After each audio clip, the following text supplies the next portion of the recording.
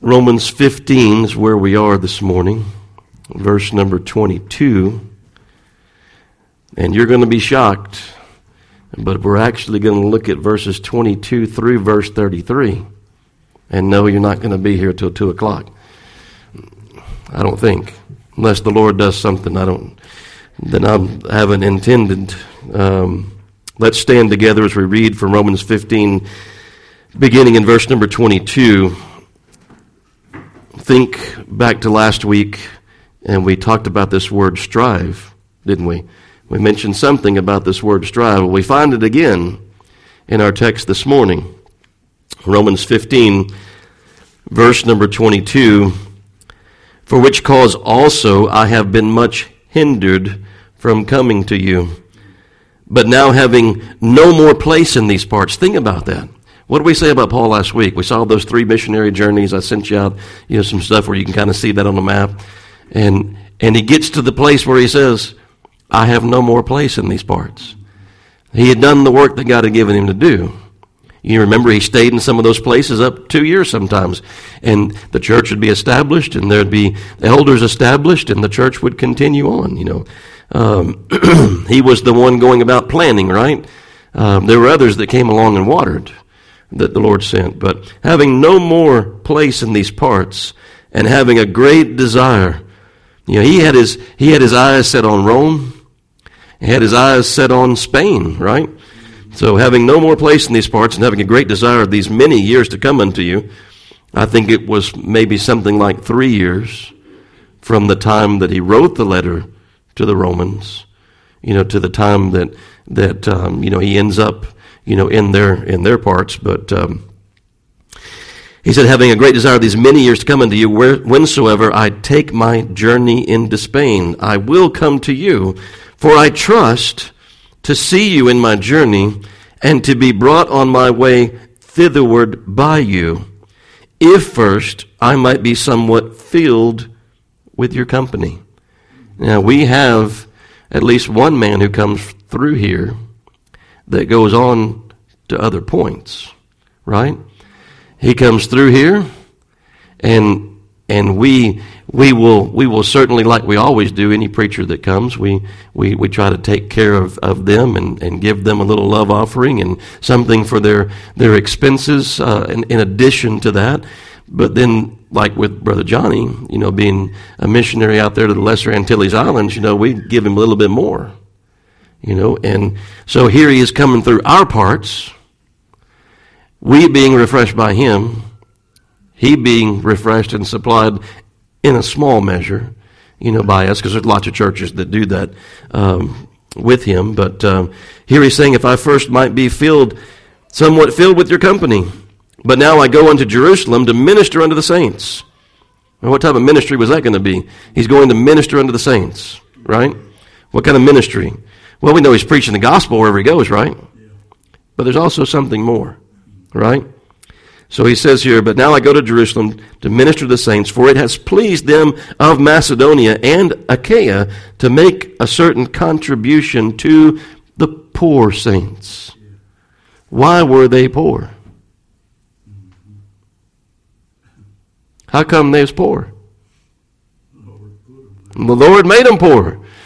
How come these people had something to give to them poor people? The Lord give it to them to give to them, right? Yeah, okay. So they were determined, it pleased them. The Lord moved upon their hearts in Macedonia and Achaia to make a certain contribution for the poor saints which are at Jerusalem. You see the dynamic, here? Here's the those that had received the word first as the Jew. And here they were in Jerusalem, right? And here Paul comes along after being converted as Saul of Tarsus, and he's sent as an apostle to the Gentiles, himself being a Jew, right? And so here's the Jewish saints that had met with Paul, and the apostles had met with Paul, and it pleased them to send Barnabas and Paul off to these points unknown at this point. They're going places that they don't even know yet. But they go off to all these places. They go minister in these places. Churches spring up in those places. Then those places hear about the need that the Jerusalem church had, who they wouldn't even have heard the gospel, in one sense, had the Jerusalem church not sent Paul and Barnabas, and so they hear they have a need, and so they're sending Paul back, with a supply for that need. So we see that dynamic there, going on. So in verse 27 it says, it has pleased them verily. And this is what we're talking about when I'm talking about that dynamic. Listen to what it says here. It hath pleased them verily, and their debtors they are. For if the Gentiles have been made partakers of their spiritual things, Paul and Barnabas were sent out, right? Partakers of their spiritual things. Their duty is also to minister unto them in carnal things, right? So when therefore I have performed this, and have sealed to them this fruit, he says, I will come by you into Spain. And I am sure that when I am come unto you, I shall come in the fullness of the blessing of the gospel of Christ. How so? Because it would be in the Lord's will, as far as Paul was concerned, that he ended up there. I mean, I've determined to go to Jerusalem, and after I go to Jerusalem, I'm determined to go to Rome, and then I'm determined to go to Spain. Because this is what I've seen the Lord set before me.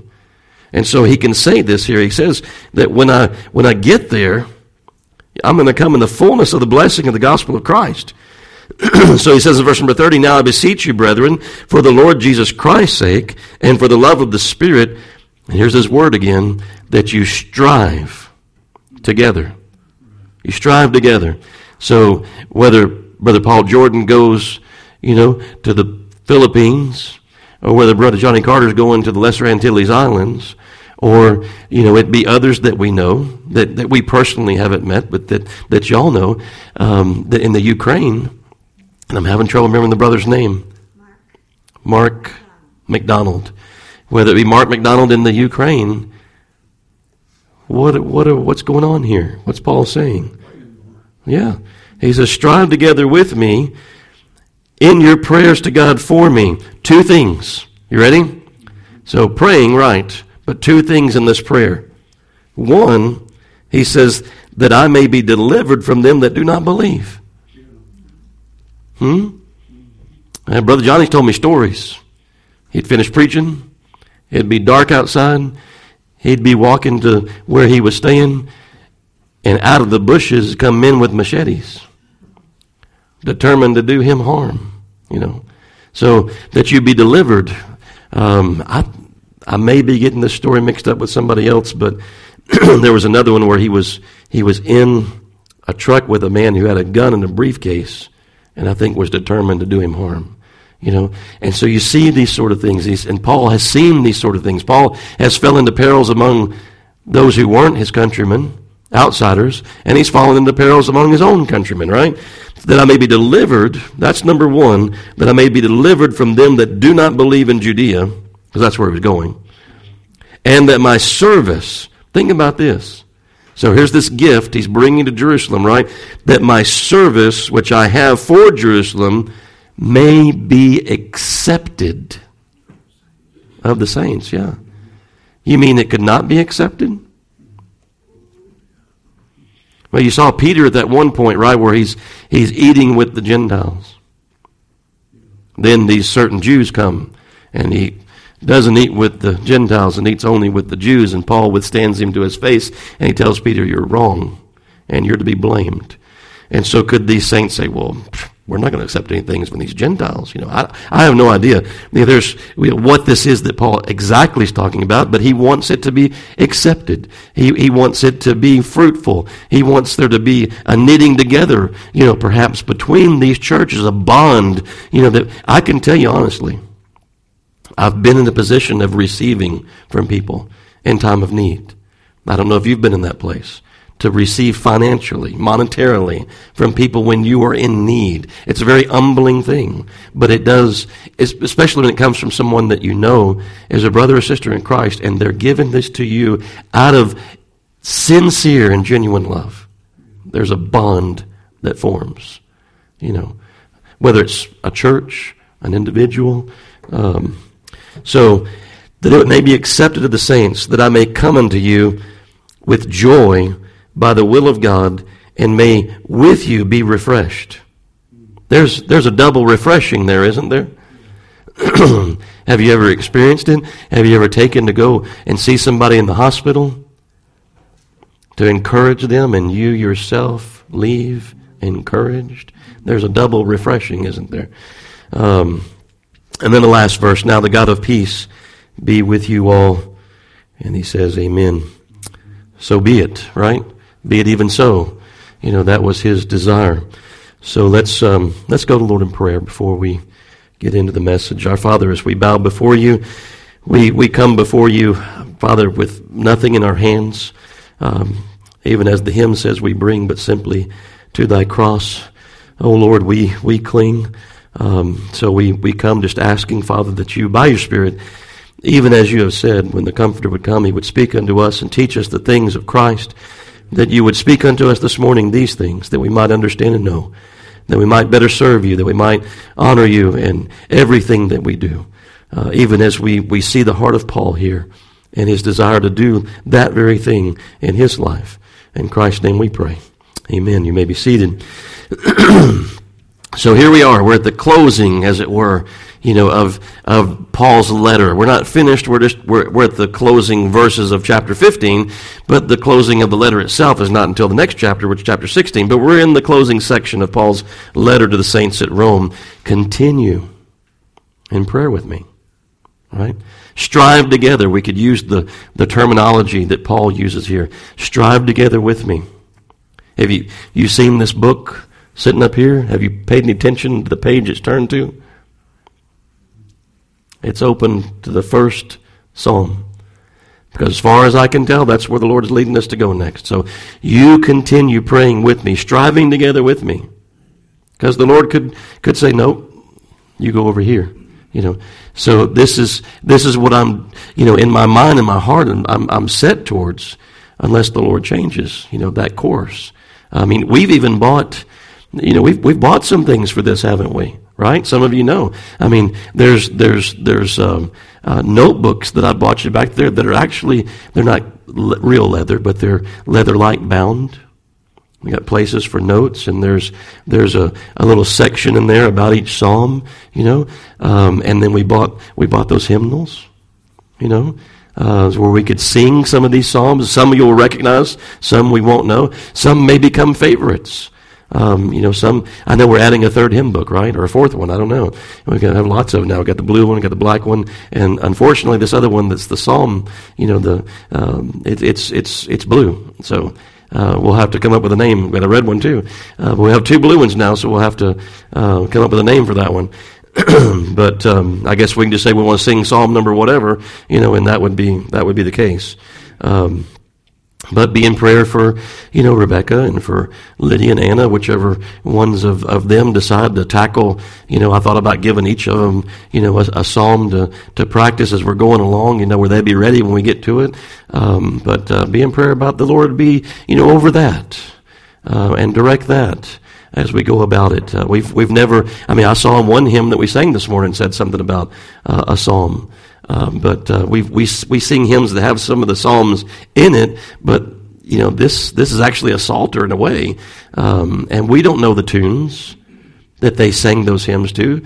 David wrote that song. We don't have the actual music, per se, unless somehow it filtered down and made it into that book from years and years, hundreds of years, thousands of years past. So, but be in prayer about that. Also, I'd ask you to be in prayer while I'm asking for prayer. I'd ask you to be in prayer for, I think it's April the 9th.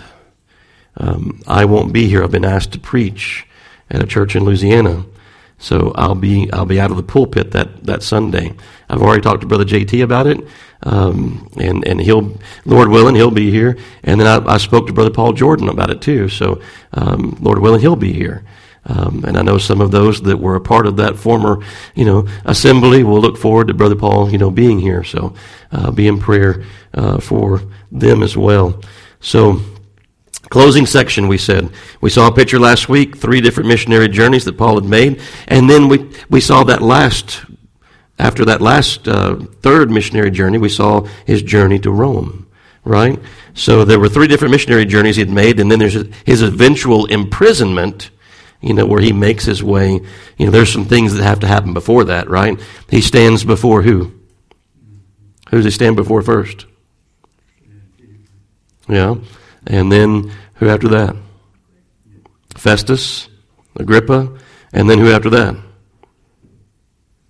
The one that he says, I appeal unto Caesar. And he says, you appeal unto Caesar you shall go. Right? Felix. People are thinking about cats that are old enough, right? Felix the cat. Yeah. I associate things, Brother Jerry, to remember names, So there you go. So we saw that picture last week, and we look at all of it, and we may question why it happened all the way that it did. Here Paul's determined. I was reading some comments by Spurgeon this morning. Here Paul is determined to go to Jerusalem, and then to go to Rome, and to go to Spain. Well, I'm sure in his mind he was thinking, well, do I have the money, to be able to board this ship and make this journey and, this and that to be able to get here and there, are there provisions, for that? And he was thinking about going free bound, or as a free man, but he ended up being bound, and sent to Rome, imprisoned.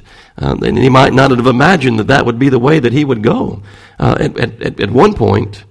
But then as he's visiting these churches, right, what does he find out? The Spirit in every place is testifying that bonds and imprisonment await him in Jerusalem. Is that something that Paul is a stranger to? Well, he's been bound in prison before, hasn't he? So that might have been a shocking thing for us to hear. Especially an initial, never been bound, never been imprisoned, but Paul's a veteran of being bound and imprisoned at this point. Not that it couldn't still strike fear in the heart of a person, but it was familiar territory, to be sure, for the Apostle Paul. But, it looks like at some points in these things in Paul's life that there's things that are working at cross purposes. Well, I don't see how being in prison is going to help me here. I don't see how being beaten and stoned to death is going to help me here. But Philippians 1, right? Verse number 12, if you read through some of the, I try not to give them to you too far in advance because you'll be thinking about all these verses that I'm on while JT's trying to preach, But Philippians 1 verse 12 says, but I would that you should understand, brethren. Paul wants to make this point clear. This thing that I'm bringing up, this question that I'm bringing up, that the things which happened unto me have fallen out rather unto the furtherance of the gospel. We think if we walked around free, that the gospel would have a greater success. But God says, nope, you need to be bound that the gospel would have the success that it needs to have in this place where you are. So he says, the things that have happened unto me have fallen out rather under the furtherance of the gospel, so that my bonds in Christ are manifest in all the palace and in all other places. And many of the brethren in the Lord, waxing confident by my bonds, are much more bold to speak the word without fear.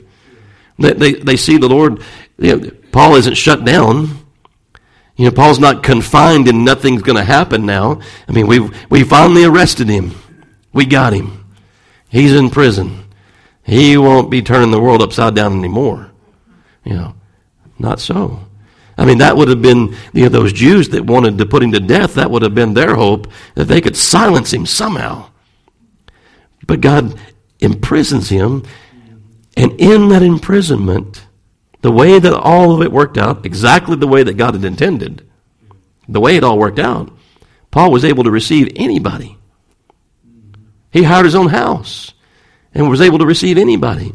He wasn't kept from receiving people and ministering unto them and preaching the gospel and the gospel going forth, and people were freely coming and going. So, as we think about that, it made some other people bold. I've been in that position before where I've seen the Lord do something in somebody else's life, and I said, Lord, if you can do that in that person's life, you can do that in my life. I know. So we can't always see clearly. And, Brother JT was talking to us about being able to see, things. There were some of the things he was talking about has been made plain. But some of the things that happen in our lives, we can't always see clearly. Like we said, Paul thought he would take this journey maybe at his leisure, and here he gets, put in prison. So what do we do? That's kind of where you started in verse 23. Yeah. He said, but having no more Place in these parts. Right. The Lord put him there. Exactly. Well, what are we going to do in these things when we find ourselves in these places? Well, here's what my coffee cup said to me this morning. And I wouldn't mention it except there's a verse of Scripture. It said, trust in the Lord with all your heart. And think about Paul, lean not unto thine own understanding, but in all your ways acknowledge him. Lord, I'm going to try to go this way. No, can't go that way. Lord, I'm going to go this way. No, you can't go that way. Well, I guess I'll go this way. No, you can't go that way. He has a vision in the middle of the night. A man in Macedonia, come over and help us. Well, when he got there, he didn't meet a man. Who did he meet? Some praying women, didn't he? So I'm not saying he didn't meet any men, but Lydia's converted, in that instance. But lean not unto thine own understanding, in all your ways acknowledge him, and he shall direct thy paths. That's Proverbs 3, 5, and 6. Listen to what Peter says in 1 Peter 3, 12 through 16.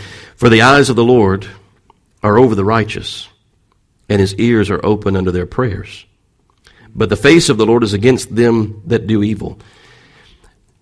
We're thinking about Paul, thinking about the things that had happened to him, thinking about what he's writing about here.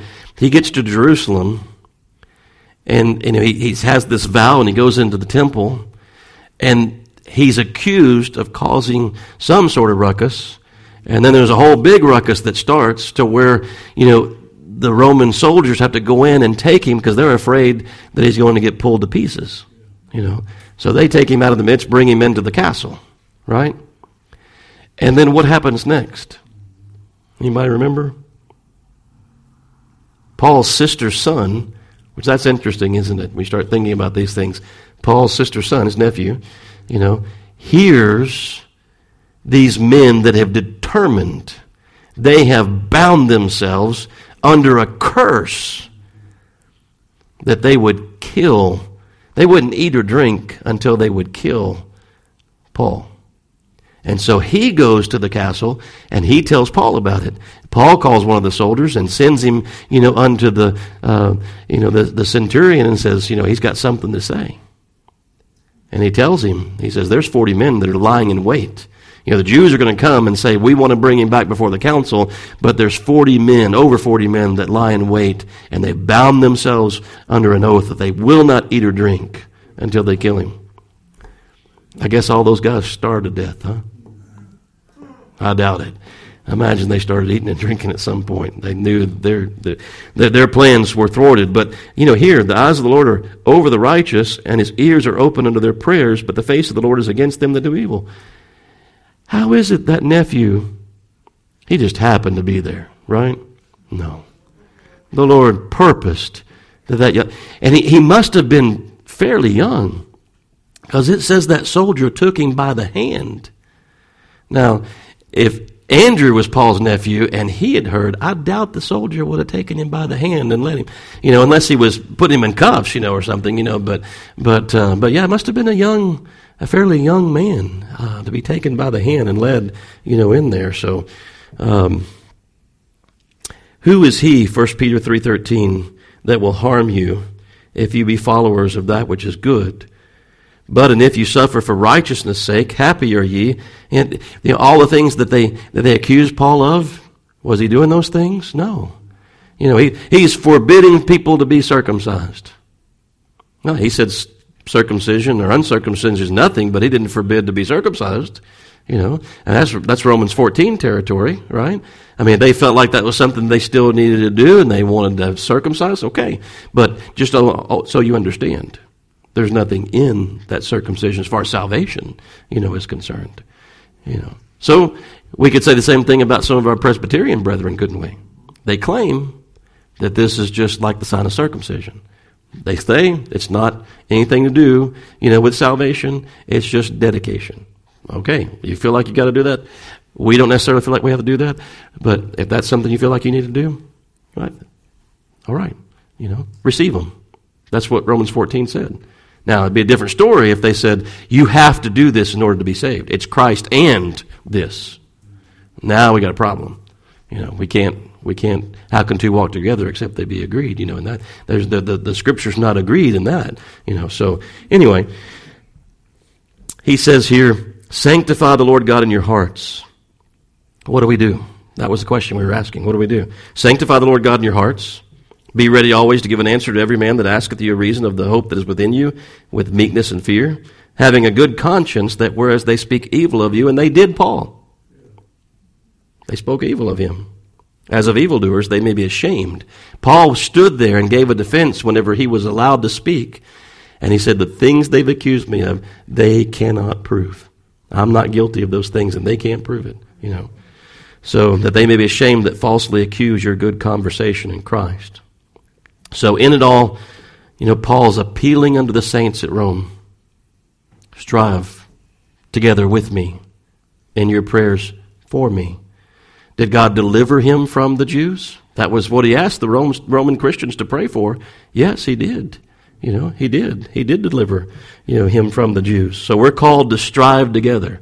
And if we and this is all well and good, this is all Paul's life, and, but can we not apply these things unto our own lives? I mean, you think about it. We ought to be striving together. And this isn't just some light, fluffy prayer, just a thing you say in passing, when we tell people we're going to pray for them, are we really going to pray for them? Or is it something that people say?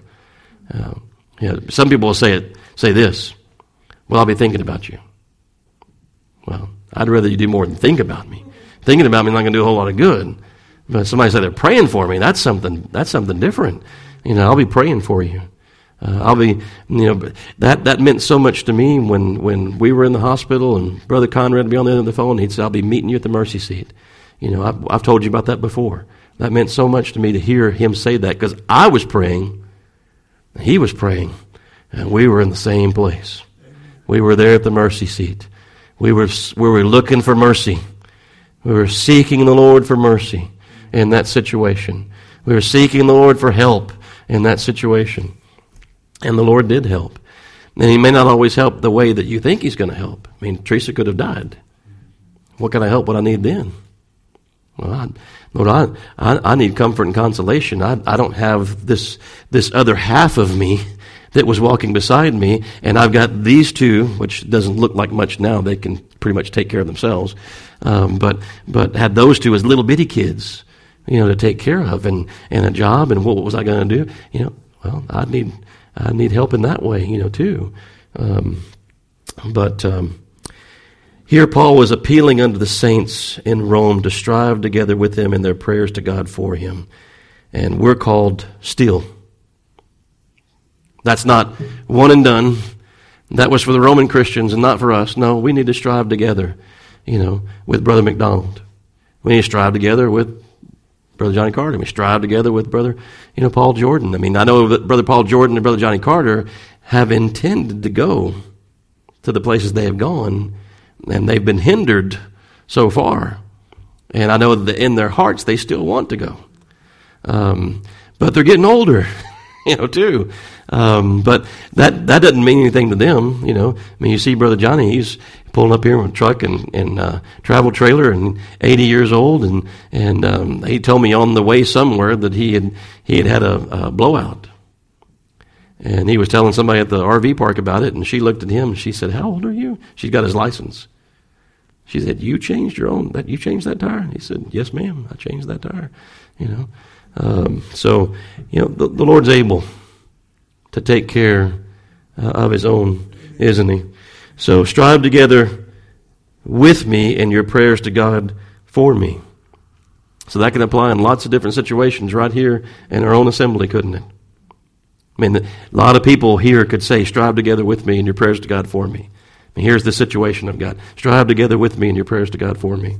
every week. I want you striving together with me in your prayers to God for me. And Brother JT, I'm sure, is the same thing. As we stand up here, you know, there's a man that I met at the Shepherds Conference. It's been, how many years ago was that now? 4 or 5? 5 years ago? And he, every Sunday morning, he texts me. You know, he's striving together with me. You know, and I told him the text that he said, "You're preaching from that." He said, "That's rich stuff." You know, and I said, "Well, pray for me that I have something to say. You know, that I have somewhat to say. I could stand up here and talk." You know, I ran into Sister Shelby yesterday at one of the job sites, and she was cleaning, and I went in there, and Teresa sent me a text. She said, "Stop talking. You know, let Shelby get her job finished. It's already late. You know, it's getting dark outside.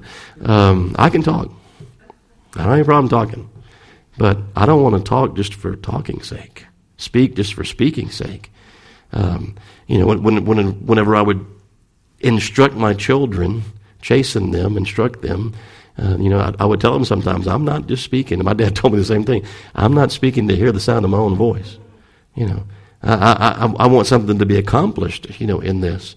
So, you know, here we see the heart of the Apostle Paul. And what is it but a reflection of the heart of Christ?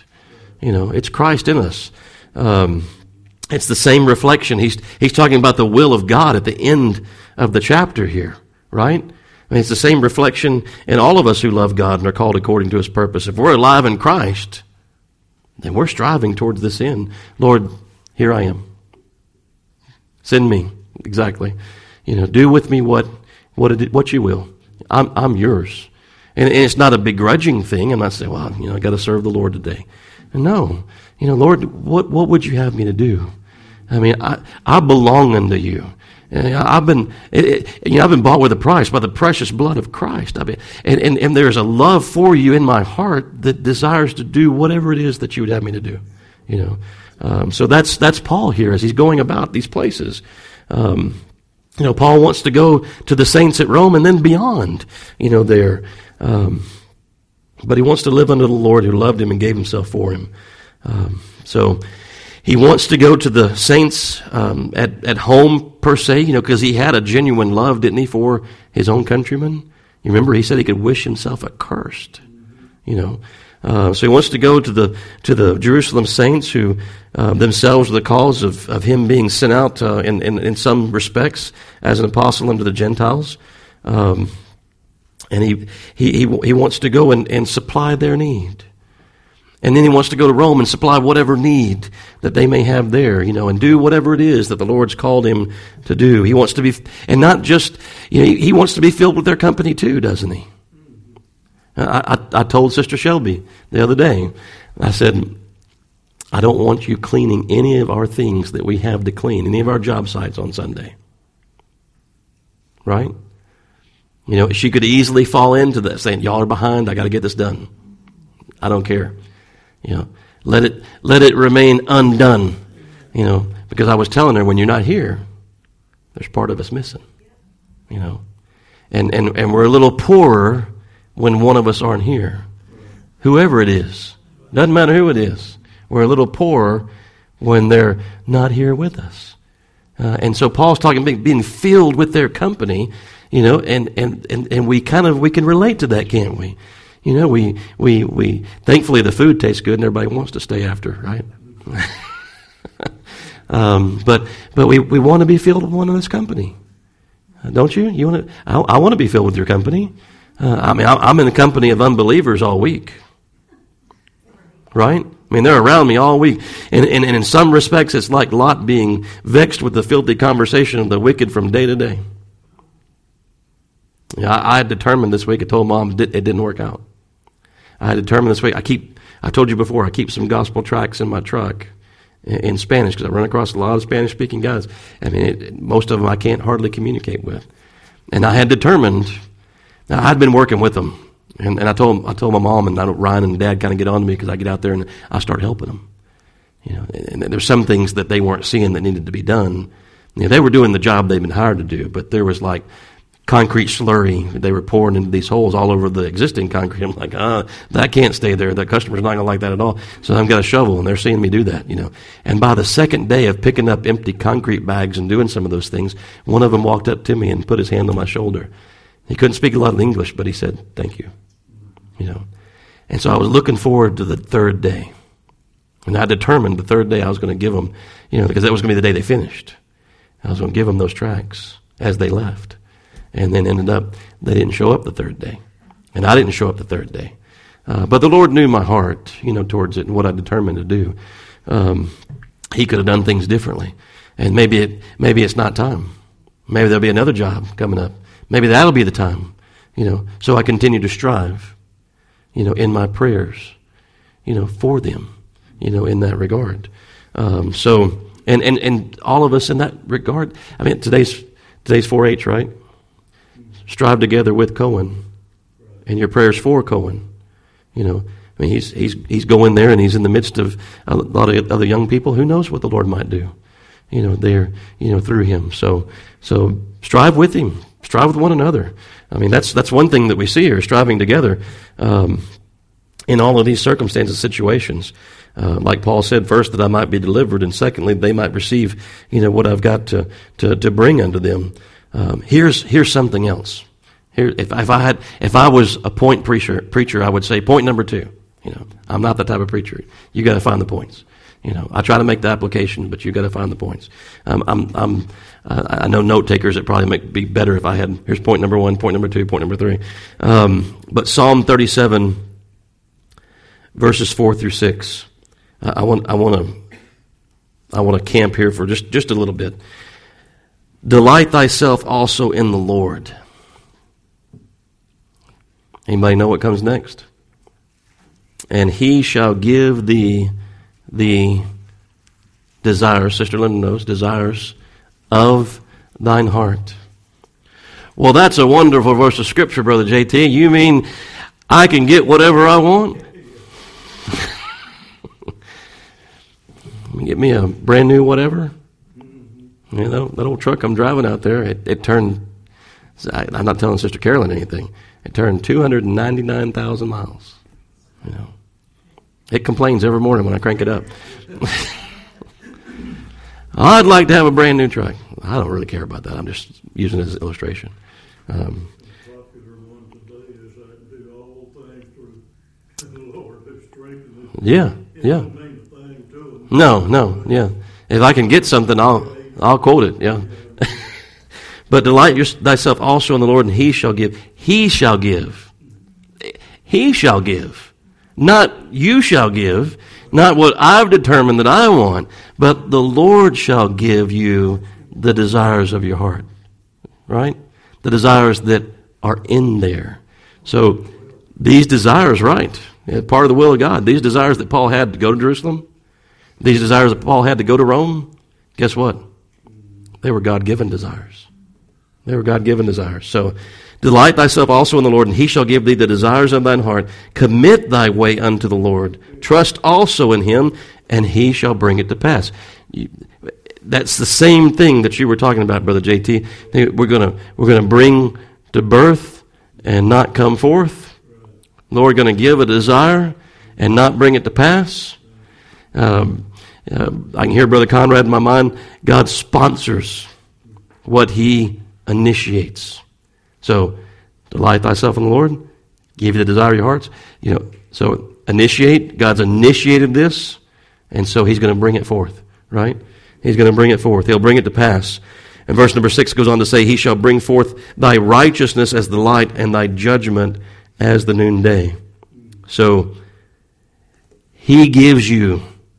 Man, if somebody said to me, you mean he's going to give me what I want? I could actually answer that question, yes. Because he's going to give you right wants. Right wants in your heart, right? Okay. So, that's right along the lines, right, of what we've already quoted the last 2 Sundays, from Philippians 2:13. For it is God which worketh in you both to will and to do of His good pleasure. He will give you the desires of your heart. His good pleasure, right? So those things go together. So God's working through Paul. God's working in you if you're His, causing all things to work together, right? So, people, I feel sorry for people that don't know the Lord. They can't lay claim to these things. They don't belong to Him. But as children, these belong to you. I can hear, I'm sorry, but I can hear Brother Conrad again. He says, this is children's bread. This is bread for you as God's children. This is for something for you to feed upon, for you to depend upon and rely upon and believe upon, because these are God's promises to you as His children. So, just like we said last week about Paul, he had a promise of his success. He quoted that verse from the Old Testament. It's just like the Lord calling those men that were fishermen, right? And what did He tell them? He said, I'm going to make you fishers of men. There was a guarantee of success. The Lord said, you're going to be fishers of men. You're going to catch men. You're going to catch souls, as it were, that otherwise there's a gaping hole and they'd fall headlong into hell. You're going to catch men. You're going to catch men. So this is our confidence in witnessing to anyone. Isn't it? Well, you people believe that sovereignty of God stuff. What's the point in even preaching to anybody? That's the point. Right there. Because we believe that God is able. We believe God's promised that He will. The Lord said, all that you've given me.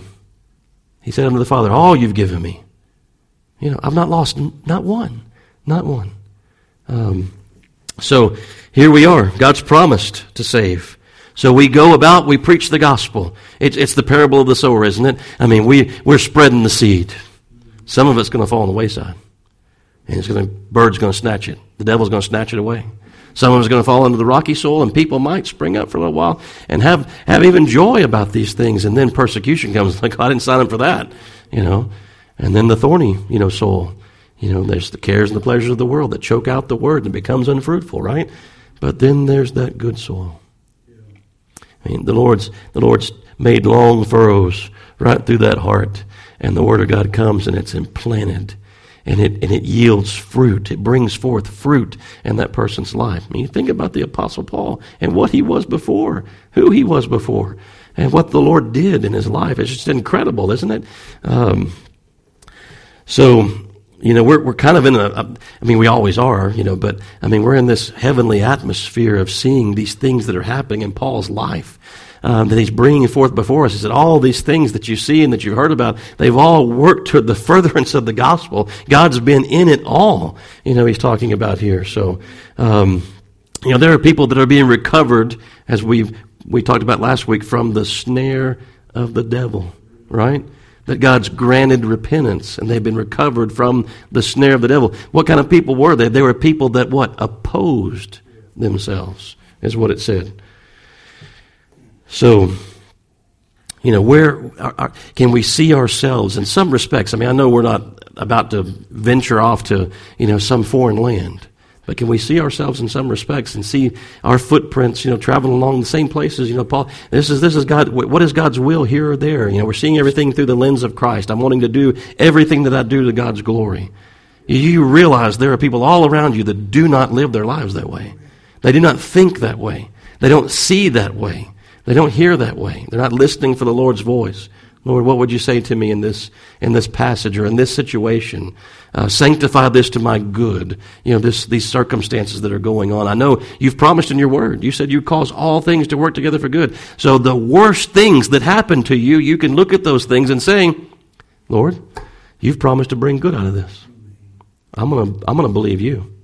I'm not going to believe all these thoughts over here that are trying to cause me to be afraid, because we've not been given a spirit of fear, right?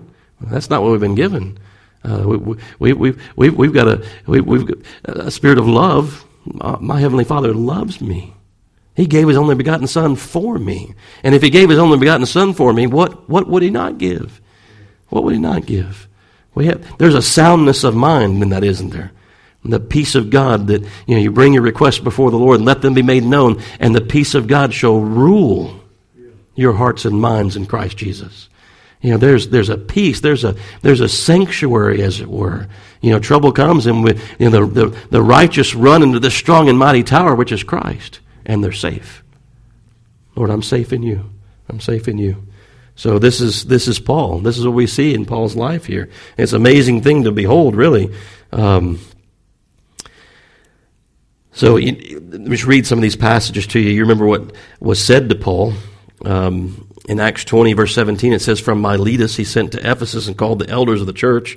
And when they were come to him, he said unto them, You know from the first day that I came into Asia, after what manner I have been with you at all seasons, serving the Lord with all humility of mind and with many tears. This wasn't a light thing, right? Him going about and preaching in these different places. It says here that he served the Lord with many tears. Many tears and temptations, he says, which befell me by the lying in wait of the Jews, and how I kept back nothing that was profitable unto you, but have showed you and have taught publicly, and from house to house, testifying both to the Jews and also to the Greeks, repentance towards God and faith toward our Lord Jesus Christ. And this is what I mentioned briefly earlier. Verse number 22, he's going to all these places.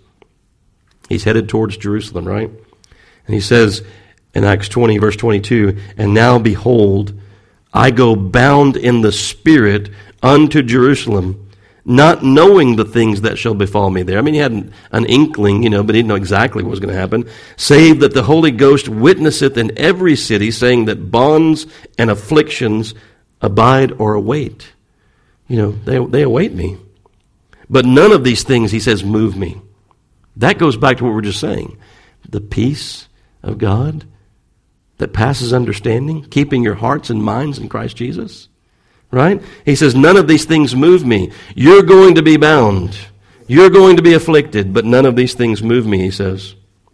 Neither count I my life dear unto myself. Now, no doubt, the others counted his life dear, didn't they?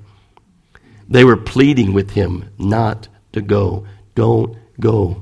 You're going to be in prison. Don't go. And you remember at one point he says, why through all this weeping, you're breaking my heart. I must go. He was not only going to be bound, there, but he was bound to go. I mean, he was bound in his spirit to go. The Lord had called him to go. He was going to go.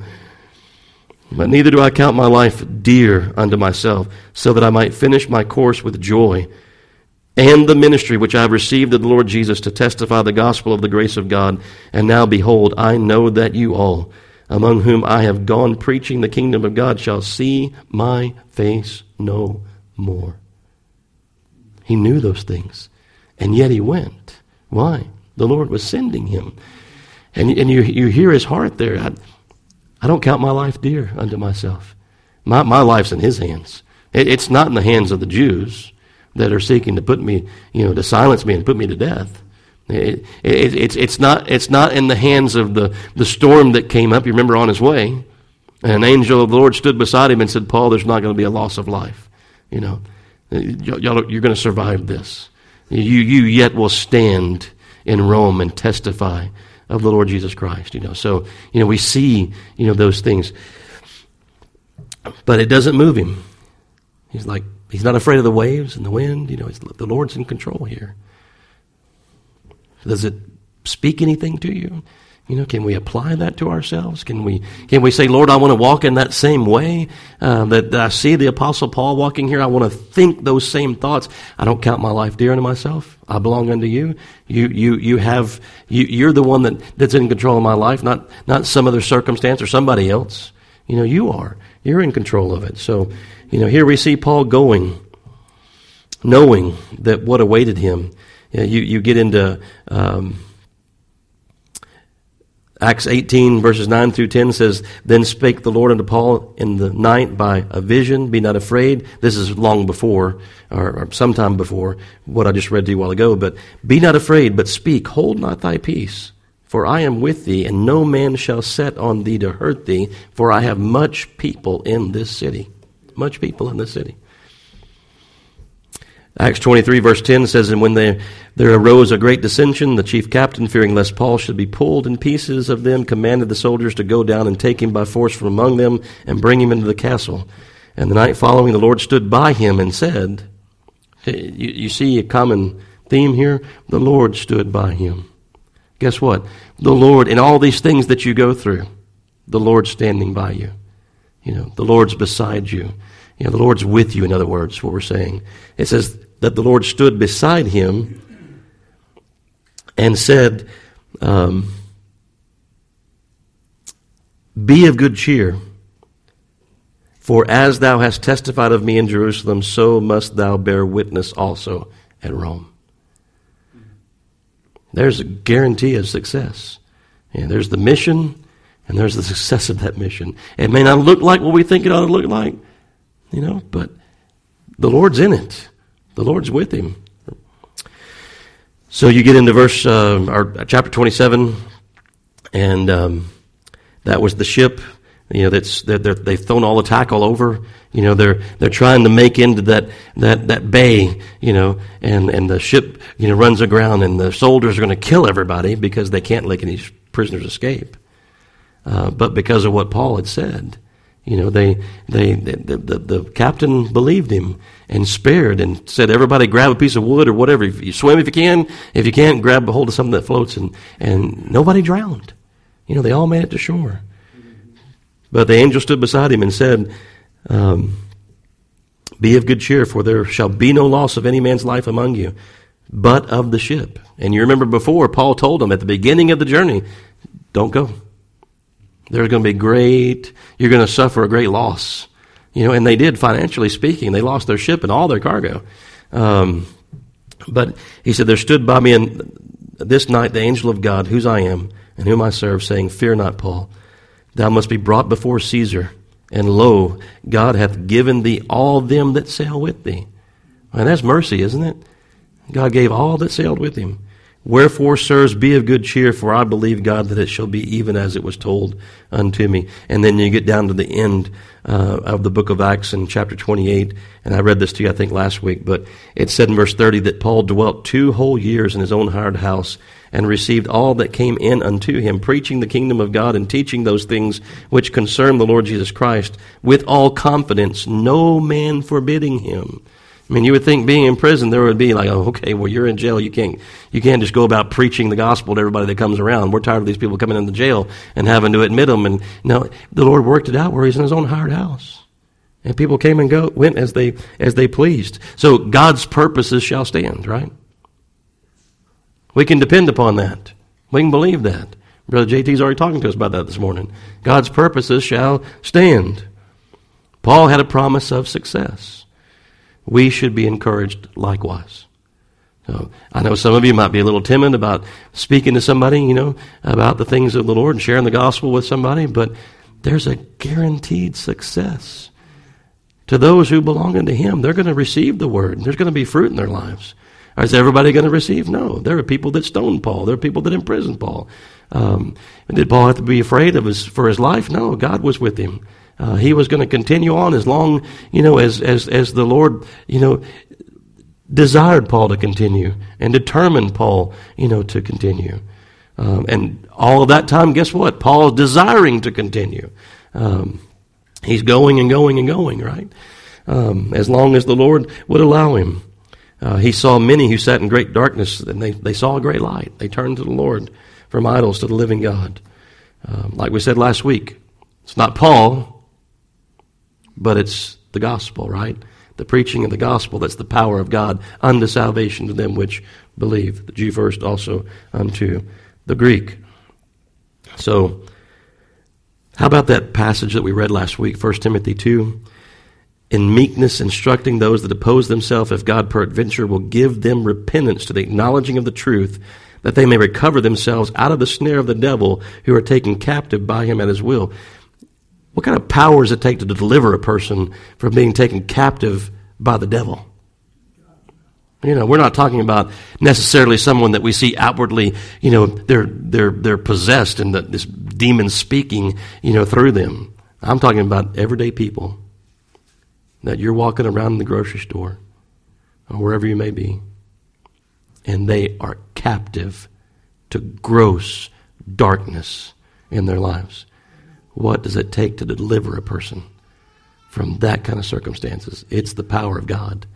It's the power of God. So, except he open the eyes around us, of those around us, except he open their ears, open their hearts, they'll not see, they'll not hear, they'll not fear, they'll not obey, they'll not love the Lord with all their hearts, with all their soul, with all their mind, with all their strength.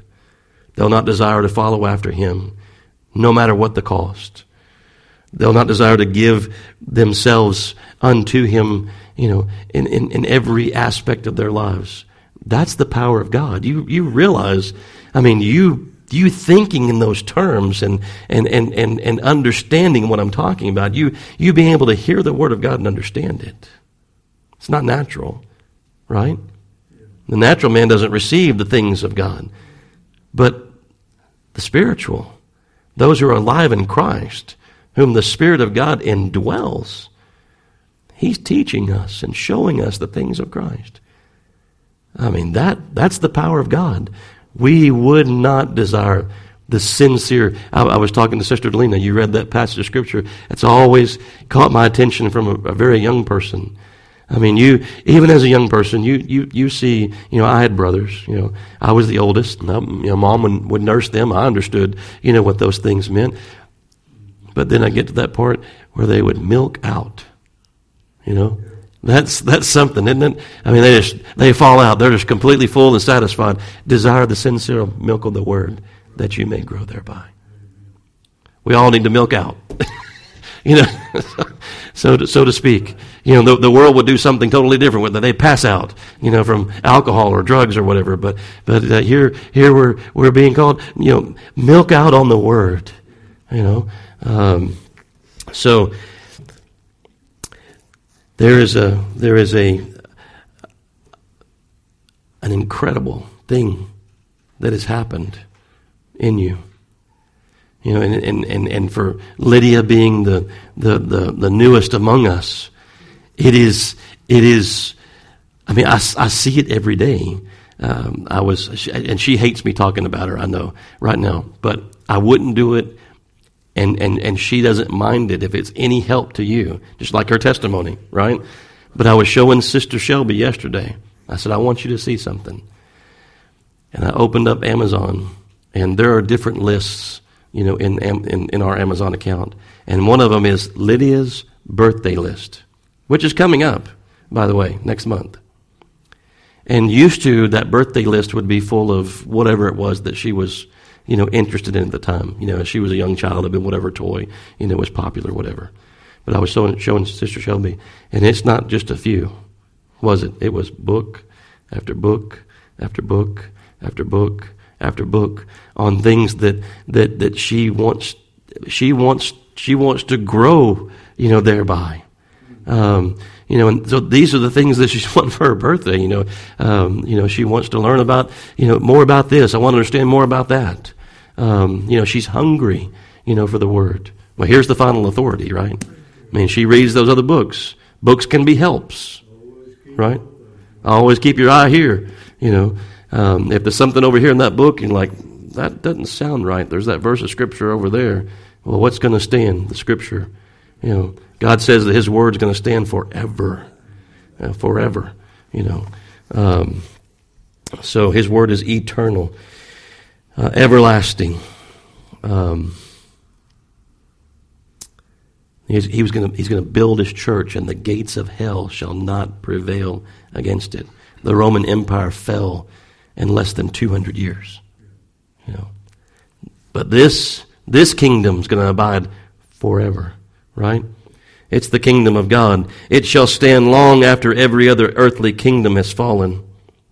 In fact, all those kings of all those kingdoms one day will bow their knee, and they will confess that He is Lord, to the glory of God the Father, right?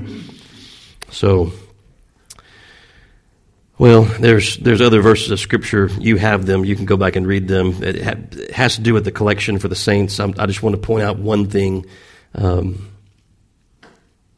that I read in 2 Corinthians 8:2. It says about this gift that they're sending to Jerusalem. This is how they felt about what they were trying to do in order to put together this gift to send unto the poor saints in Jerusalem. It says, Paul testifies of them and says, this is those of the churches in Macedonia, how that in great trial of affliction, the abundance of their joy and their deep poverty abounded unto the riches of their liberality.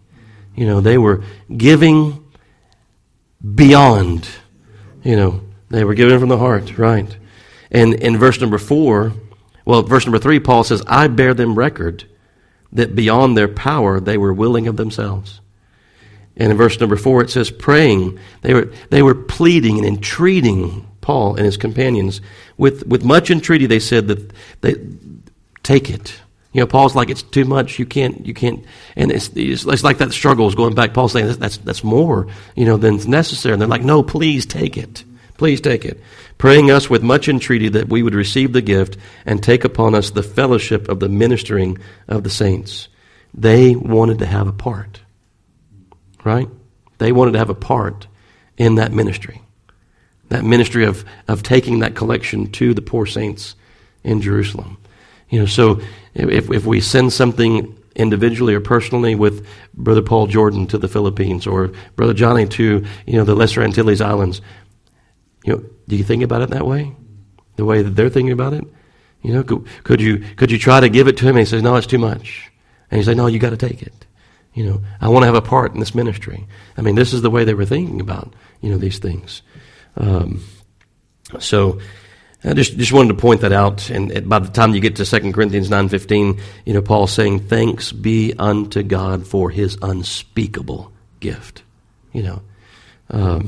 So do we think that way about, giving? The Lord loveth what kind of giver? A cheerful giver, right? And it's better to give than receive, right? Yeah.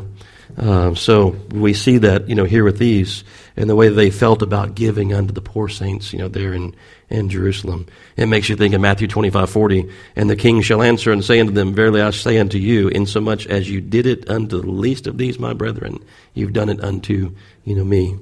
So do we think about giving in such a way? I would kind of point out, and we think about striving, in that way with them, that we may have a part in that ministry and the love that they were desiring to show. So it wasn't just prayer. There was also a financial gift, they were giving, and beyond themselves, they were giving. So it's interesting when you look at it from that perspective. We have a responsibility really to do the same. So. Lord, help us to strive. Help us to strive. Strive together. Help us to strive. I'll say this. I was going to leave this out, but I'll go ahead and say it. I was talking about striving together. You think about, I was looking to see where I had written it down, but I'll just have to try to remember. There was a work that was started in this area, in the 1800s. You see out there on the outside of the building. 1847. The Lord did something here and started something that's still going on. And we don't know much about our history here. Even though I've had family that have been involved, for, many, many years. Maybe even 100 years or more. I guess maybe more than that, because I think, we didn't pay any attention to it, but last year would have been our 175th year. There being, we didn't make a big deal out of it, but we're 176 years this year that the Lord's had a work here. That's pretty remarkable. That's really remarkable. And the Lord's, somebody said, you were praying this morning about having a place, right? The Lord's given us a place, not just a building. That's nice. I don't know what it would cost to put all this in today, all this mahogany wood, but it's a nice place we've been given, but not just that. Because like Brother JT said, it's not a building, it's the people. There's a church, that the Lord's continued here in this little bitty town. It's not even a town, It's Teresa get aggravated about that when we go to places and people say, where are you from? From Cheetah. Well, you can't even find that on the map, just about. It's not an incorporated town. It doesn't have its own zip code. As far as that's concerned, it's Trinity. Yeah. But in this out of the way, and it is. People used to come here, preachers we'd invite to come here, and they say, boy, you got to know where you're going to get here. So, here we are in the middle of the nowhere. Yeah. Here we are in the middle of nowhere, so to speak, and the Lord's got to work. It's not the only work He has. He's got to work everywhere. If He's got to work here in this little bitty place, how many places, how many pockets are there throughout all over the place where God's got a light and a light and a light? Let your light so shine before men they may see your good works and glorify your Father which is in heaven, right? There's lights all over. Lights all over. Well, let us strive together. The Lord's had us here for 176 years. Let us continue to strive together. Like Paul talks about here. Strive together, for one another, with one another, for the Lord. Let us strive together. Well, let's stand and we'll go to the Lord in prayer. And Lord willing, next week we'll be in the last chapter, chapter 16 of the book of Romans. Over 5 years. I know not everybody's been here for the whole 5 years, but over 5 years we've been in this book. Some of you have. Don't know how long the Lord have us in Psalms. I've actually gone through part of Psalms before on Wednesday nights. You remember? We would be back there. We were going through Psalms, but I'm not going to start where we left off because y'all weren't all here. We'll start at the beginning. That's a good place to start, isn't it? In the beginning. In the beginning. Yeah. Good chapter. Yeah. I mean, in our day, right? Why? You're at the beginning of Psalm. Why do the heathens rage? Imagine a vain thing. They want to cast our cords, off. Get rid of those people. Imprison Paul. Silence him. Put him to death. They're not concerned about these things, but good place to start in the day in which we live, but in the day in which the church has always lived. Well, let's pray.